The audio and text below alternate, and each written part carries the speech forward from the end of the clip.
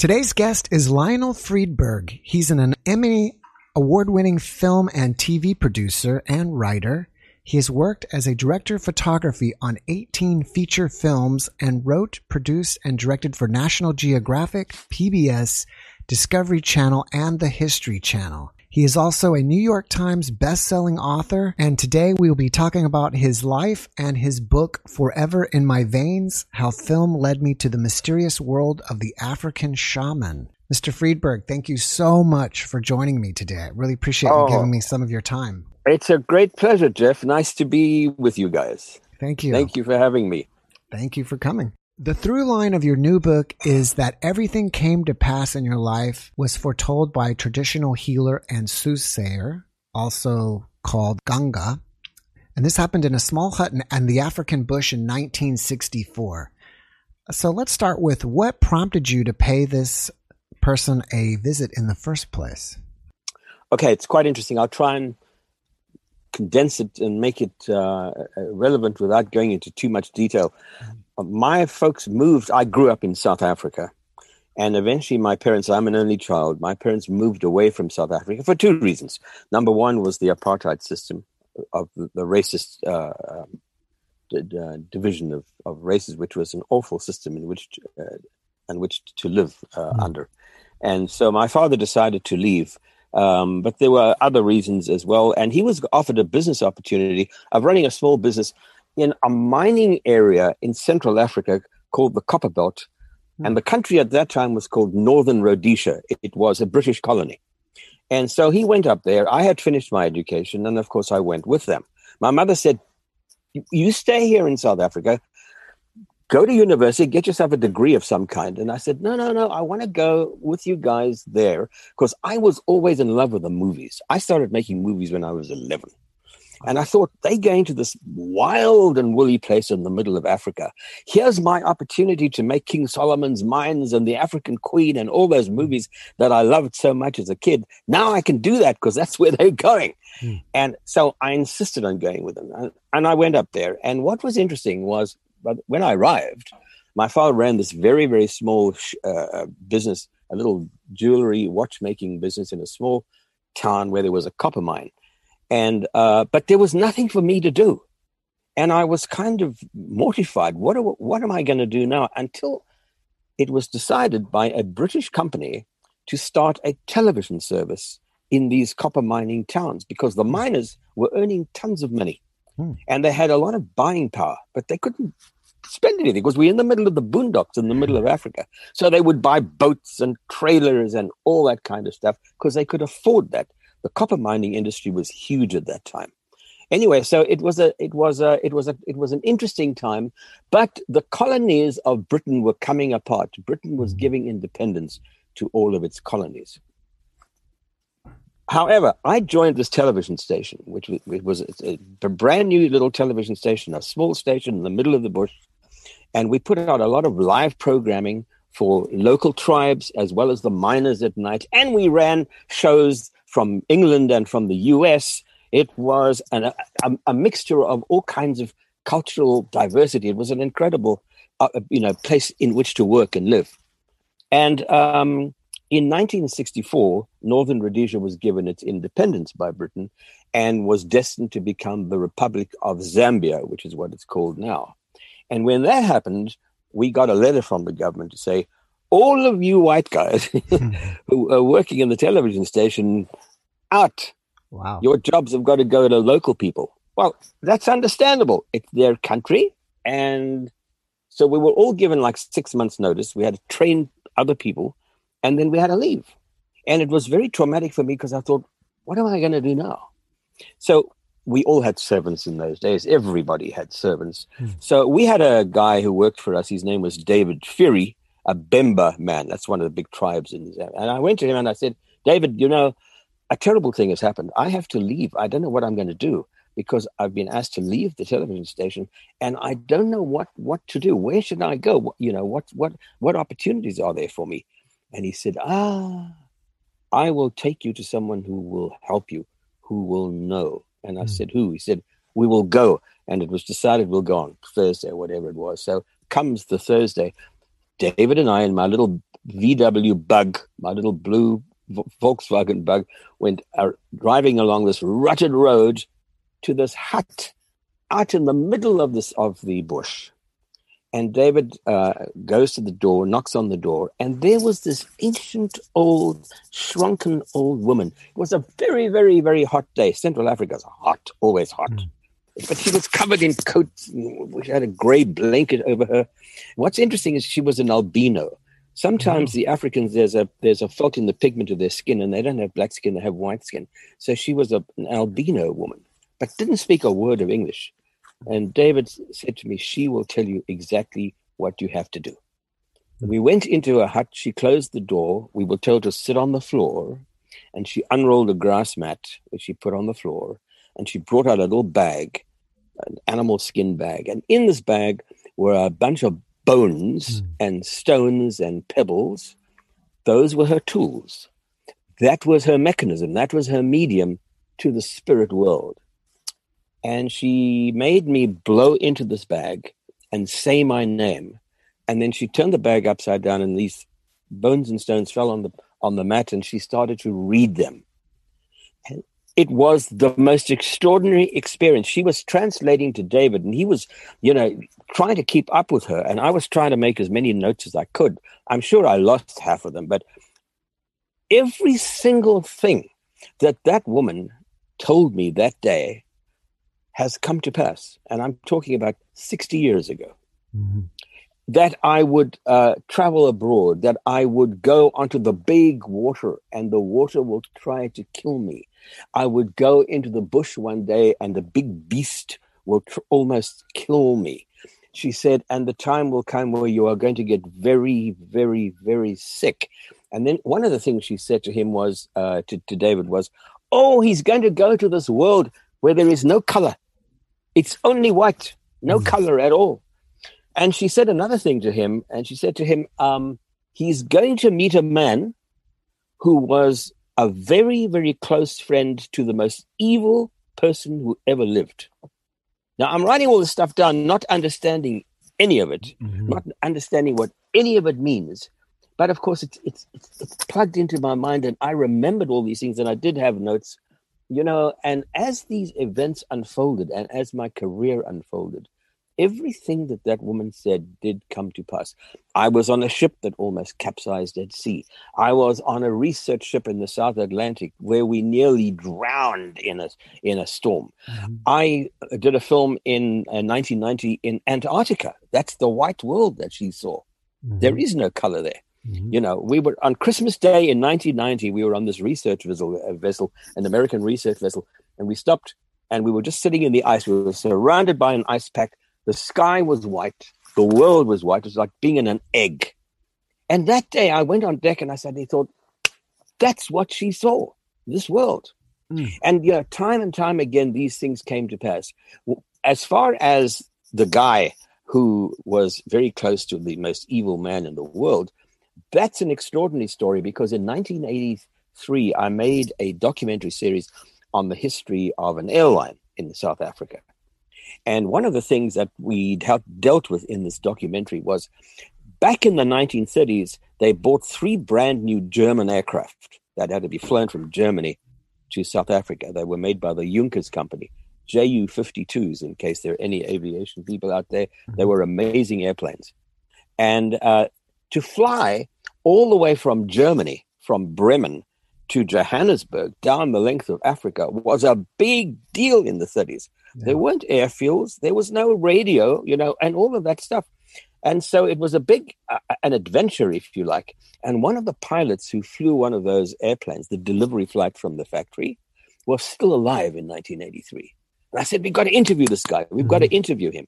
And we discovered that he lived in a little town, place called Ammersee, which is just to the south of Munich. And when we arrived to do the interview, we were met by a representative from the German government, Department of Information, and a few other people from the world of aviation and foreign affairs in Germany. And I was told by all of them that when we interview this man, I wasn't allowed to talk about the war at all. So, I figured out that He must have been a young guy during World War II. He must have been a pilot in the Luftwaffe. And I said, that's fine. I won't talk about that. That's not what I'm here to discuss with the guy. I want to know about the delivery flight down Africa. Mm-hmm. And so that night before we did the interview, we had a lot of very good Rhine wine. And this guy from the Foreign Office, around about midnight, he says to me, he leaned forward like this, and he said, but what do you really know about Hans Bahr, which is the name of this man? I said, well, what do you mean? He was he was a pilot, right? And they said, yeah, but do you know what kind of pilot he was? And I said, no, what are you talking about? And he said to me, he was the personal pilot of Adolf Hitler. Wow. And he was a very, very close friend with Adolf Hitler. But don't talk about it. And, you know, I was kind of taken aback because Hitler has a reputation of being one of the biggest tyrants of all time. Yes. And Hans Bahr knew him very well. In fact, when Hans Bahr married his first wife, Hitler gave him his party, his wedding party, in his apartment in Munich. Wow. That's how close these two guys were. So anyway, I did interview this man, and there was a translator there speaking German. Hans Bahr spoke no English. So I would ask a question, the German guy would translate, he would answer me, and, you know, we dubbed it afterwards. And he kind of felt comfortable with me. And at the end of the interview, there were little items from the war around the house that you could see. Not too much. It wasn't like a museum, but there were little bits and pieces. And he said to me, he pointed at one photograph, and he said, do you want to know about that? And I said, yes, I do. And he called his wife, and he said, bring the photograph albums. She brings out all of these leather-bound albums. The whole story of World War II and him and Adolf Hitler and Mussolini and Goebbels and all of the Nazi henchmen. And in all of these shots, there he is, because he and Hitler were very, very close. And he told me his entire story. A charming, charming man. I didn't feel uncomfortable at all with him, but he knew one of the most evil men who ever lived. You know, and amazing. As we drove away from his house, you know, I looked back and there was his wife, and there he was waving goodbye to us like this. And I said, he thought, my God, that's what the Nganga saw. She foresaw this day 30 years ago. It's really been amazing. So once all of these things began to happen, you know, I developed a whole new respect for traditional healing. These amazing people who live often in mud huts in the middle of nowhere, are some of the wisest and most intuitive people I have ever met. And so the through line of my book, which talks about a lot of different things, films I've made with NASA, films I made about near-death experiences, films I made on a bunch of topics, the through line through the book is the story that everything that came to pass is what this woman actually foresaw back in 1964. It was...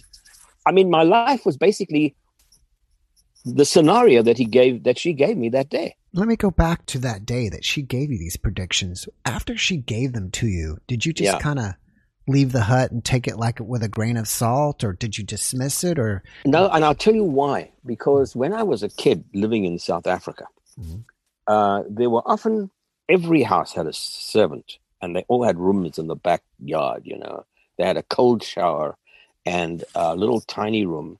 And there was one house not far from where I grew up as a kid that often on a particular afternoon when the servants used to have their half day off during the week, they would line up outside her room and go in there and come out carrying little bags of stuff. And I said to our servant, I said, what's going on in there? She said, oh, that lady, she's a medicine person.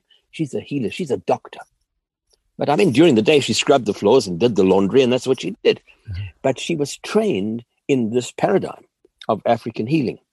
And so I saw that as a child. And I was very intrigued by all of that. So I didn't dismiss what this Nganga told me. I knew that this kind of stuff went on. And then later on in my career, in the 70s, I did a very big series in South Africa on the history of all the major tribes of South Africa, and an examination of all their culture, their dance, their music, their spiritual beliefs. And I just met so many of these amazing people. In South Africa, they're not called Ngangas, they're called Sangomas. So I had a very, very healthy respect for them in later years. But no, I didn't dismiss that woman outright, but I had no idea what she was referring to. All right. After you did have your meeting with her, I kind of feel like what she gave you was symbolism of things that you were going to do in your life. When did you finally kind of figure out, okay, my direction is television and film, and how did you get into that? Yeah, well, my mother was responsible for that, because when I was 4 years old, my mother dragged me to my first movie. It starred Esther Williams and Red Skelton, and I saw this. I said to my mother at the end of it, I said to her, "That was amazing. You know, where does that lady live?" I was maybe 5 years old, and my mother said, "She lives in America." That's the first time I ever heard America, the word America. I made up my mind when I was 5 years old that I wanted to make movies, and I wanted to make movies in America. That was my ambition right from the get-go. So by the time I was 11 years old, I had a little 8mm camera. We used to use film back in those days, 8mm film. And I used to make films for my school, for my friends, you know, if they had birthday parties, whatever, and I put them together, edit them, and give them to them as gifts and so on. So I was always in love with the movies. I knew exactly what I wanted to do. Oh, that's amazing. Let me ask you this. Are there any predictions that she told you that have not come to pass yet? Well, the scariest one is the one that is actually unfolding as we speak, and that is this illness that she said to me. You know, this illness, she told me, you're going to have an illness that you will nearly die. You will nearly die. But this illness is going to want to take your life away from you. It was about 20 years ago, it was discovered that I had a very serious kidney problem. My immune system had turned against my kidneys, and I was beginning to suffer kidney failure. And I have been dealing with this ever since. Now, of course, I go to my nephrologist and I go to my doctors here in LA, but I also go back to Africa to see the shamans about that, because those people have helped me just as much as the guys down in Beverly Hills have helped me with their allopathic Western medicine. You know, they give you little powders and little objects that you put in your bath, you put it under your pillow. And I am utterly convinced that all of those things are what have actually kept me going, in addition to the Western medicine that I've been experiencing. And, you know, I'm still living that experience right now. Beyond this, I do not recall anything else that she might have predicted. And I'm an old guy now. There's not much more to go. You know, I've got maybe another 10 years to go. So who knows? But it's this illness that I'm dealing with. And she foresaw this as well. And I have been back to Africa to get healing for this. And I have had all kinds of weird experiences, including an exorcism, where they try to exorcise the bad negative energy out of my body. And that was a terrifying experience to undergo, I can tell you. That's amazing. At what point in your life, I mean, I know you said you didn't dismiss that, but was there at some point in your life where maybe one or the second thing happened and then you said, oh my gosh, I think this lady is right. These things are really happening? I think when she said to me, one of the things that she told me was, you're going to cross the big water. Because what I did was, after this, you know, there was no more work for me to do in Central Africa. It was in independence. The whites were leaving the country. They weren't, they didn't have the lifestyle that they did before. So they, you know, most of the folks would go back either to Europe.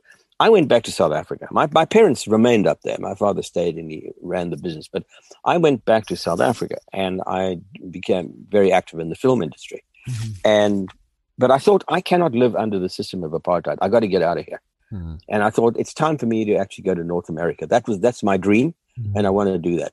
But, you know, they wouldn't give visas at that time to white South Africans because of apartheid. So I thought, all right, what am I going to do? Okay, I'll try the Canadian embassy. And the Canadians did give me a visa. So I emigrated to Canada with the intention of coming to the States as soon as I possibly could. And so the way I got to England, because I had two big trunks and whatever else, I didn't fly, and most people didn't fly those days. you went by sea. So as I was sitting on this ship one night, going from the southern hemisphere across the equator, all the way up to the northern hemisphere, and seeing the stars change every night, I sat there one night and I thought, this woman saw that. When she said you are going to cross the big water, that's exactly what I'm doing. I'm going from one hemisphere, the south, to the north, and then I'm going to go from the east to the west. She knew that. My audience is really into near-death experiences, and you mentioned that it was prophesied that you would be involved with near-death experiences. Can you tell me a little bit more about that? I think it was, I don't even remember the network, but I had always been interested in the paranormal, in the fact that I don't believe death is the end at all. In fact, I know it isn't. And so it must have been around about 1994 or 95. I was given the opportunity, and I'm not sure if it was the Discovery Channel or if it was A&E or the History Channel, one of those. I was given the opportunity of making a film called Beyond Death, and I wanted to make that film. When I heard that it was being planned, I went out of my way to try and get the job. And fortunately, I was very, very lucky. I've been very fortunate throughout my life. I've really had some amazing gigs. I mean, I really think I'm probably one of the luckiest people on the planet because I've had the most amazing experiences and the most amazing gigs to do. And so I tried to get this job, and I got it, to write and direct this. It was a 2-hour special. And the brief was, what happens to consciousness after the demise of the physical body? Or, if you want to think of it another way, what happens to your thoughts or your soul or your spirit when your body dies? Does it go someplace? If so, where? What happens to it? Well, I have always been a great believer in the process of reincarnation. I've had many friends who've exposed me to Eastern philosophy. And the concept of karma I knew from way back from my teens. So I'm completely open to all of this. And this film gave me the opportunity to do a scientific investigation into what happens. So part of this show was devoted to people who had NDEs, near-death experiences. The most amazing ones, by the way, were young children of the age of about 5 to 8 years old in Seattle, who had all had NDEs. For various reasons, they died during surgery or they had an accident. And I met this pediatrician surgeon who interviewed all of these kids and collected their stories. And I think there must have been about 10 or 12 of these kids. I met them all, and I met the pediatrician. And he asked all of them to draw what they saw after they were resuscitated, revived from death. They were clinically dead for 3 or 4 minutes at a time, and they were all brought back to life. And all of these kids had very, very similar experiences. They all drew this tunnel. They all drew the light calling them at the end of the tunnel. Most of the kids said they were given an opportunity to go to the light, and most of them said there was either a big room or a big space where there were people. Some of them described them as angels. Some of them described them as people that, it could have been Jesus. It could have been God. It could have been my grandma. And they all welcomed me there. But I was given the choice to either stay there or to go back to the real world, to where my parents were. And they all had this similar story to tell. And they drew it in their artwork. And the fact that this was so common to all of them made me really think, well, these kids really did have that experience.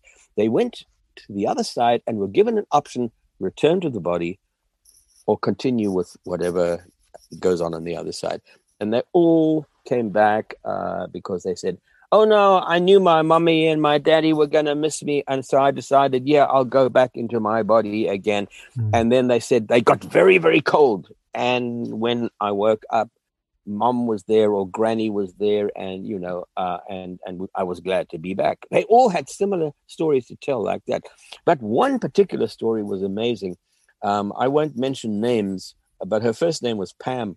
She is a woman she was in her mid-30s, I would say. And this story took place in Atlanta. She had an aneurysm on her brain. And the only way to remove the aneurysm was to actually stop the blood flow, because if they had opened her skull and removed the aneurysm, she would probably have bled to death. Mm-hmm. You don't want to have that happen to you. So they connected her entire system to a machine to keep the blood flowing, but they stopped the heart. And she remembered the entire operation. And I talked to her about it. She said, well, when the time came for them to stop my heart, I left my body and I went up into the roof of the operating room, and I could hover in the corner and look down, and I saw exactly what they were doing to me. Now, she told the surgeon all of this after the operation. The operation lasted about 4 or 5 hours. It was major surgery.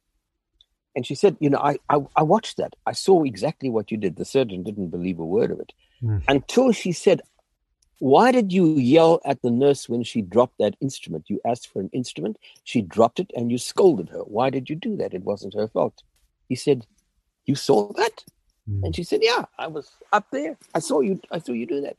Not only that, but he had a little tape player going in the corner of the operating room playing music, because it was a long surgery.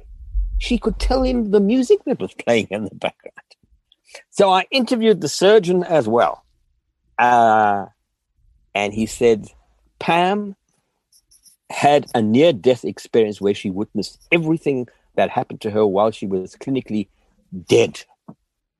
I mean, there was a guy that I talked to, a rock fell on him and crushed his chest. Mm-hmm. And his buddies managed to get him to a hospital just in time. But by the time they got to the hospital, he was already clinically dead. But he remembers all of that stuff. So there are a lot of people who come back with memories of what happened. And, when you're dead, you don't know this kind of stuff. But he foresaw all of this. He witnessed all of that. He even described what they did and how they got him into the ambulance.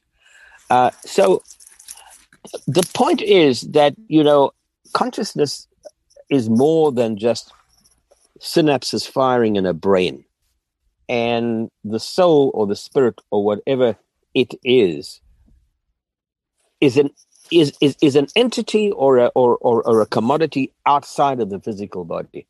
That's what this movie eventually started to prove. And I met this amazing guy called Robert Jahn at Princeton University, who was doing major research into this field. And he wanted to know, well, if consciousness exists outside of the physical body, what is consciousness? Is it like, light is made of photons, and photons is an energy. What about consciousness? Can consciousness have the same qualities as that? And so this guy, Robert Jahn at Princeton University, in the engineering division, by the way, not the Ooga Booga department, but the engineering division, they were doing research with people making numbers come up on random number generators, on making objects move on tabletops, purely by thinking about it. And the person who was influencing these inanimate objects was not always in the room, but sometimes on the other side of the world. They had what they would call subjects. Some of them were in Australia. And they had a certain time zone, and they said, right, tonight we're going to have an object on the table. You must make that object go to the left. They had a little toy car with wheels. And lo and behold, at the time when they knew that when this experiment was beginning, this object started moving to the left. So consciousness itself is a kind of energy field. It exists outside of physicality. Mm-hmm. There's no question of that. Mm-hmm.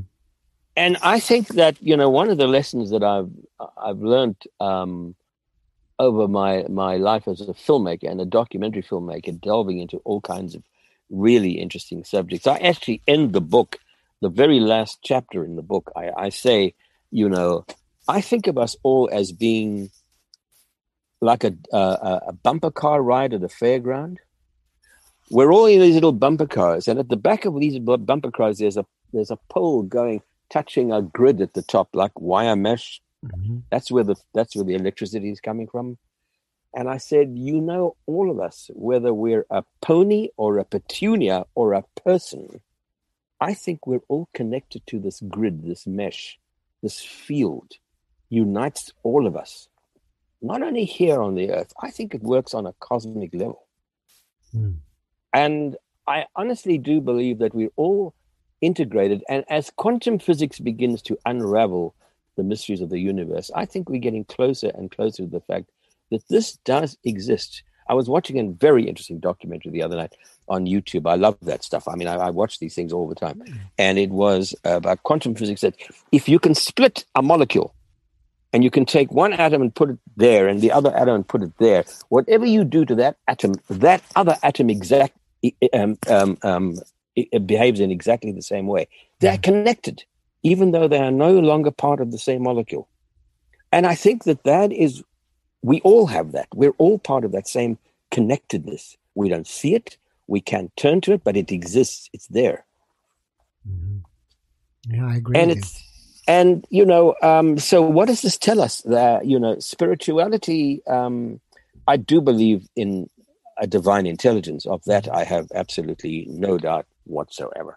But our concept of, our traditional concepts, really needs some serious rethinking. It's more complicated than we know, but it is as real as this table in front of me right now.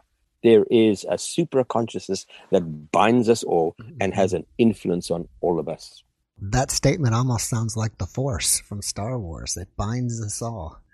It's exactly that. That's exactly what it is. George Lucas knew that, of course. And I'm glad that, when that movie came out, people started to think about that stuff, right? Mm-hmm. Well, maybe there is something like the Force. Mm-hmm. I believe there is. Would you say that you follow a particular religion, or are you just kind of agnostic, or are you spiritual? Not at all. My father was from Eastern Europe. He was from Latvia. So he's from a Jewish background. My mother was not. But I was exposed, if you like. I went to a Jewish school for a few years in Johannesburg, which was an excellent private school. Mm-hmm. So I suppose I would say that maybe I was brought up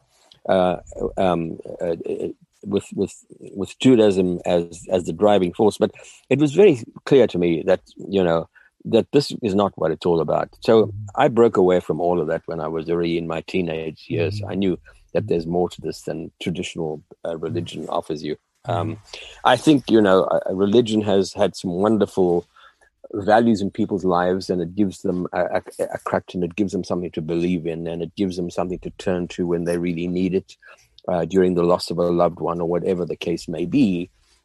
But it's not as simplistic as we are told it is, that there's a guy sitting on a cloud looking down at us and taking care of us. Mm-hmm. I think that entities like angels are probably a reality, that there are agents of the super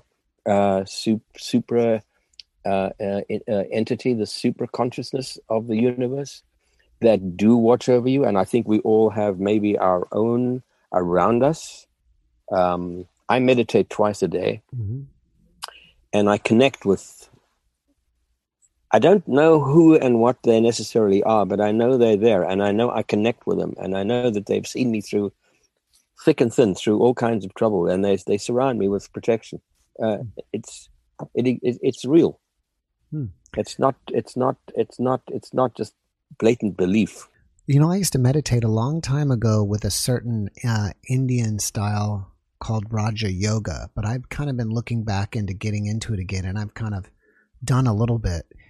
Do you mind sharing what kind you're doing? I don't follow any particular process. I was back in the, when was it? Was it the 60s or the 70s? When meditation was a huge fad, everybody was doing it. I was initiated into a system, but I've never followed any particular system. I do my own thing, and I feel that I can make contact with higher beings and my higher self, and if you like, my guides, my guardians, if you like, by sitting under a thorn tree. I don't have to go to a temple or a church or a mosque or whatever. I don't have to go to a building for that. I can sit under a tree. I can sit in the middle of the desert. I love going into the Mojave Desert and sitting there under the skies at night and making contact with whatever I'm able to make contact with.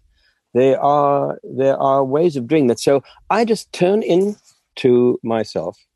I don't necessarily always empty my thoughts because I find it very hard to empty my head. My head is ticking away all the time. Right. But I connect with those beings that I know I have access to. When the Ganga gave you her predictions, did she give you any advice like, okay, if this happens in your life, you should do this? And if so, was there ever a point where you said, oh, I should have followed her advice on that? No, she didn't do that at all. Once the reading was over and she just kept spewing all these incidents out, you know. When she'd finished doing that after it must have been about an hour and a half, 2 hours, she just got up and left the room. And that was it, you know. But I have seen other shamans in South Africa help people a lot. People who've lost loved ones or people who are ill, you know, and that always it's to do with the ancestors. The paradigm in Southern Africa with Sangomas, the shamans, is everything is done through the ancestors. Their belief is you cannot have direct access to, call it God, if you like, or Nkosinkulu is one of the words for God in one of the vernaculars in South Africa. But they don't believe that they can even go there. It's just too vast, too great, too far away. But the way they can reach out to the other side, if you like, the other realms, is always through the ancestors, and that the ancestral spirits will always be available to them because they are in that realm and they can help us in the physical world.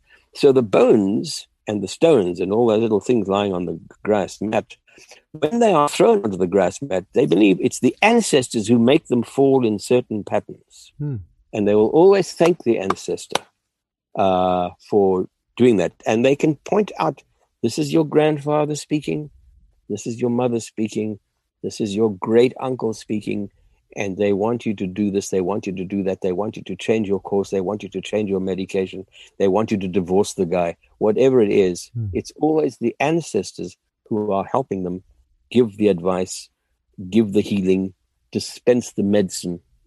And there are lots of medicines that they get from, you know, out in the field, leaves and barks and things. Yeah. I've drunk a lot of that stuff, and it's, you know, it's amazing. It's extremely complex. It is today recognized as an official healing system in South Africa. It used to be in the old days when it was controlled by the whites during the days of apartheid, that what the Sangomas did was all, you know, nonsense. Now it's officially recognized by the Department of Health that this is an official way where you can actually derive healing and find help. I think that's fascinating that you mentioned that because, you know, it's obvious that in a lot of traditional healing systems or traditional health, like Chinese traditional medicine, Indian traditional medicine, was that Ayurveda, but I never really thought about African traditional medicine. And as far as I understand it, geneticists say that everybody comes from Africa. Yeah. So I wonder if potentially the African system of healing and traditional medicines really may be the oldest in the world.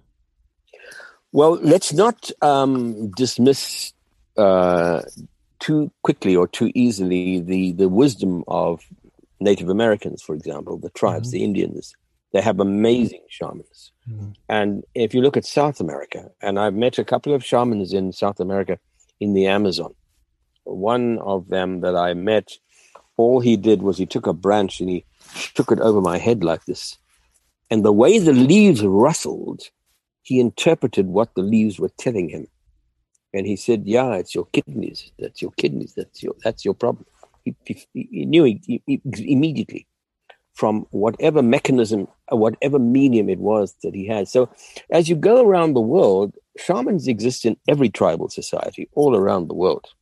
They're everywhere.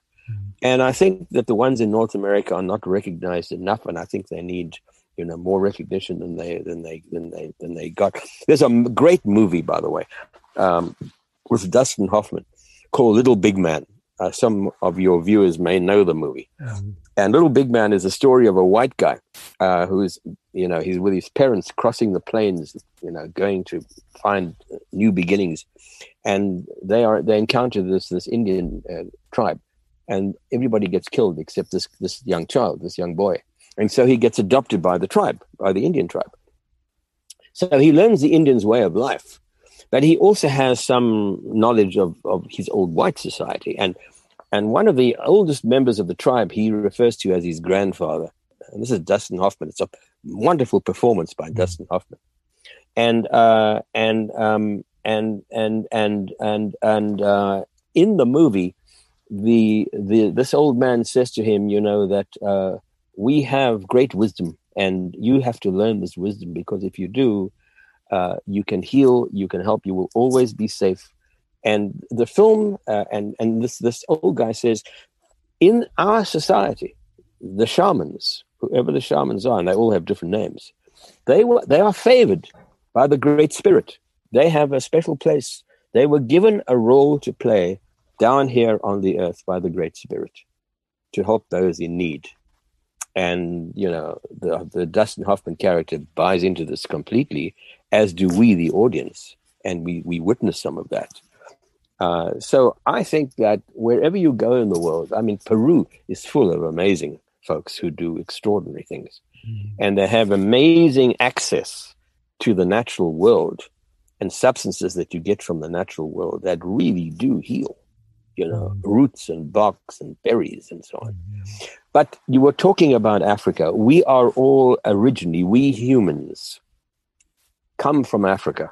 Our lineage, if you like, the hominids, which eventually became humans, the oldest fossils are found in Africa. Now, for many, many years, science believed that, no, we humans, once the idea of evolution was considered by some members of society to be a fact of life, those scientists who bought into that, of course, religion didn't like the idea at all, but those scientists who bought into that said, our ancestors probably come from China or from Asia, from somewhere like that.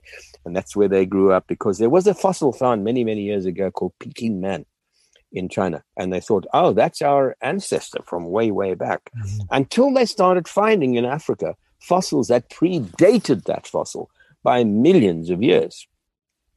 Back in 1969 or 70, I did a documentary of a man called Raymond Dart. Now, if anybody wants a good read, go and read Raymond Dart, D-A-R-T, and the discovery of the first human fossil. It's not a human fossil. It's a hominid fossil that eventually becomes the human line. It's called Adventures with the Missing Link. It's a great read. And so in 1924, Raymond Dart discovered the first Australopithecus africanus fossil in Africa. Australopithecus means southern man, and Africanus of Africa, the southern man of Africa.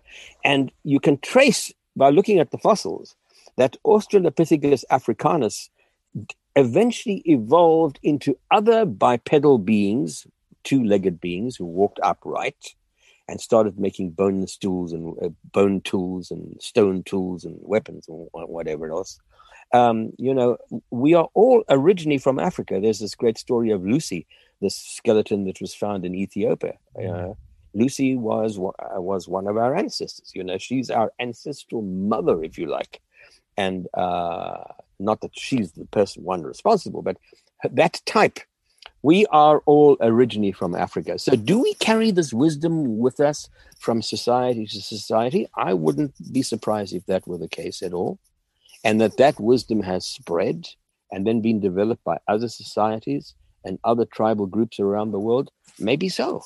I think it's a possibility. But anybody who goes to Africa, particularly to the wild parts of Africa, get out of the cities, get away from the freeways, get away from all of that stuff, get away from the luxury hotels, get away from the safaris with the ice coolers and all that. Go and sit in the bush. Everybody develops an affinity with the African wilderness. I think why? Because we have a connection with that continent. That's our home. That's our birthplace. That's very interesting. Do you ever considered owning property in Africa? No, well, I did before we came to the States, of course, but no longer. I mean, I would love to have a place there. No, I have a little area in the Mojave Desert, and it's just a plot of land. There's nothing there. There's not even a house there, but I go there regularly, and I go there to meditate, and I just go there to connect with nature. It's very important. I love wild places, and I think that folks who live in cities and urban areas, we have lost our contact with nature. We have lost our connection with the natural world. And I think it's very, very, very important for folks to redevelop that connection with nature, particularly young people. What do the young kids do today? They're doing this, We have lost our connection with the natural world. Yeah. And they don't know anything about what goes on out there. I mean, get out there, leave the iPhones and leave all the electronic stuff and the digital games at home. Unplug everything, get rid of the batteries, go out there with a tent and sit there for 3 days and find yourself. And you will find yourself out there. You will find that there's another dimension to us when we reconnect with nature. Mm-hmm. Besides nature, what inspires you most about being in Africa? I think it's antiquity and its variety. Mm-hmm. By the way, you were talking earlier about, you had an Indian connection, one of my favorite places is unquestionably India and South India, particularly, which is mainly Hindu, as opposed to there's a lot of Islam and so on in the northern parts of India. But I find Hinduism and Jainism, which is a very extreme version of Hinduism, absolutely fascinating. Those folks when they go out, they wear masks. And this is before the COVID virus. Why? So that they don't breathe in any bugs. Not because they don't want to swallow the bug, but God forbid they should take another life. Yeah. Don't injure any other life form. Yeah. And I think that is a wonderful way of looking at the world. We don't have enough respect for our fellow beings, be it a bug or be it a bear or whatever, and those people do. And I love that, which is an inherent part of Hinduism. And it comes out of this belief in karma and in reincarnation, because it's all about balance. And you don't want to take on this debt. You don't want to be responsible for taking other lives. But it's not only about that. It's about just having basic respect for your fellow beings, not just your fellow humans, but all beings. Yeah. I love that about India. And it's a wonderful experience to go there and feel that. Yeah. It's funny that you mentioned that, because I've pondered that sometimes before about if you try to, not ever injure anything, not even a bug, it would almost be impossible, because you couldn't walk down the street without stepping on a bug. Right? That's right. It would almost drive there's a price to pay. There's a price to pay for being in the physical world. The minute you come into the physical world, there's a price to pay. Yeah. You immediately start accumulating debt, and you immediately start becoming destructive, even if you do it consciously or not.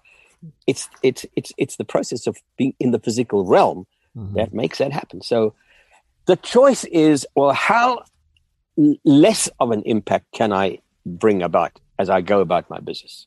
Yeah. And that's because we have choice. We can choose to do that. Do I want to eat other animals, or can I be fine and get my protein and whatever else by not killing other animals? And if you can do that, so much the better. Better for your health, and don't injure other life forms. Have the least impact on your environment and on your fellow beings, your fellow creatures. They're all here for a purpose, Yeah. It almost makes you think like you don't have to worry about injuring other life forms, because they do it to each other anyways. One's always hunting another. But you see, they don't have choice. We do. Yeah. Most creatures in nature, are driven by instinct, right? And they're programmed that way, and it's embedded.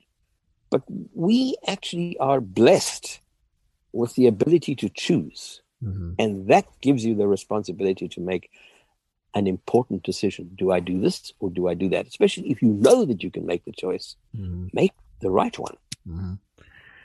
All right. I'm curious of what your opinion's going to be. If you don't have to answer this if you don't want to. Do you think that we actually evolved, or do you think something extraterrestrial changed hominids to what we are today? I have no doubt whatsoever that we have been bioengineered by extraterrestrials. They have played an influence in our lives. There was this creature called Australopithecus africanus, but our lineage has been tweaked so many times. I am firmly a believer of this. By who and what, I have no idea, but I think that there's been a lot of bioengineering by extraterrestrials. I don't doubt that for a moment. Yeah, it makes sense to me. I mean, I don't think they found any evolutionary link that jumps us from one to what we are today. No. One of the things Raymond Dart, the guy I was telling you earlier, told me when I did this biography of him and he discovered this first fossil, he says, you know what, Lionel, I'll tell you this. We now find a very primitive form of human being, but we are never going to find all the missing links in the chain. We'll never find it. Yeah. And I didn't know what he meant by at that time. This is way back, and I think he's absolutely right, because there were other influences, there were other elements playing into the story, and I think they're extraterrestrial. You know, what do they say? A lot of our DNA, is not human. It's from somewhere else. They used to call it junk DNA. I don't believe it's junk DNA at all. I think it's extraterrestrial DNA. Well, as far as I know, even Darwin himself said everything started with a basic life form, but he never accounted for even where that basic life form came from.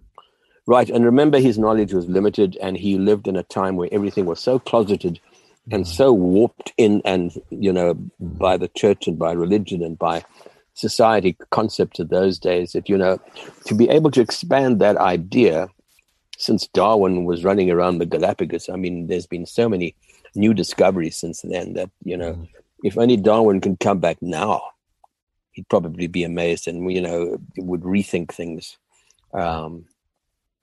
You read someone like Graham Hancock, who I've interviewed for a number of shows, and we talk about some of these ancient structures that exist on the earth. A lot of them are probably done with extraterrestrial help. I mean, and I have gone into the Great Pyramid in Saqqara, and I was given the opportunity of actually being in the king's chamber with that sarcophagus on my own. And I was even given the opportunity, and I know it wasn't allowed. It was not allowed. But the guy said to me, get in, this Egyptian guide. He said, you get in there. And I did. And he left me alone. And I did my mantra. I did my own. And I went to another dimension. There was no question. I went to another realm.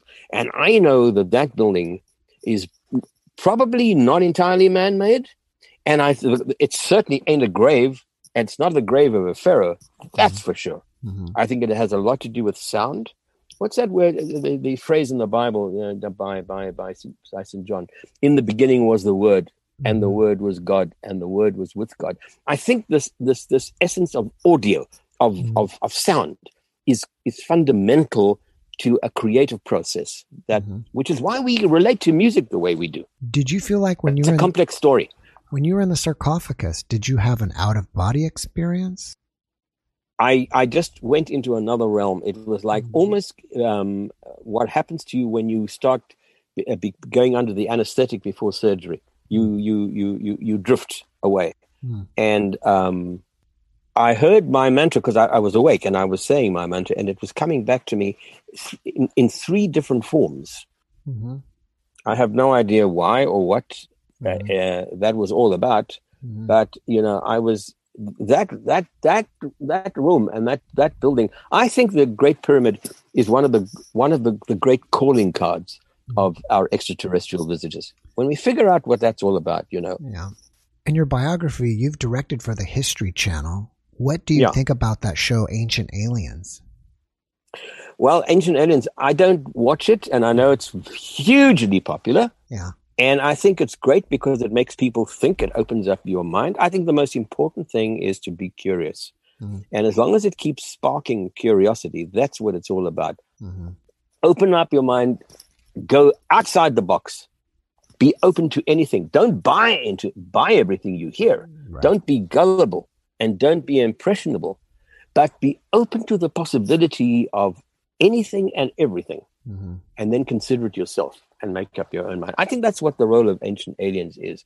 And by the way, one of the early shows I did in Ancient Mysteries, when it was still being presented by Leonard Nimoy, was what did we call it? I think we called it Ancient Aliens, Ancient Visitors, or something like that. We went back in time and we looked at the records in Egypt and elsewhere in the world, and that's where I first came across Graham Hancock and interviewed him, was to look at, at what point did extraterrestrial contact maybe begin to happen here on the Earth? And it goes back thousands of years. Mm-hmm. We're not alone, that's for sure. Mm-hmm. Well, sometimes I think that, people are saying, where's the proof? Where's the proof? But if you want to have something that lasts millions of years, then you build it out of rock, like some of these structures. Yeah, I mean, Göbekli Tepe in Turkey is another strange site. It's very, very complex. It's extremely advanced in many ways, and it's ancient. Do we really know what Stonehenge was all about? No, we do not. Mm-hmm. It's not an observatory. And, do we understand all of these things? We don't. Oh, yeah. So all of this is to be considered and examined, and everybody can make up their own mind about it, but be open-minded. That's the most important thing, is to maintain an open mind about stuff. Yes, I agree.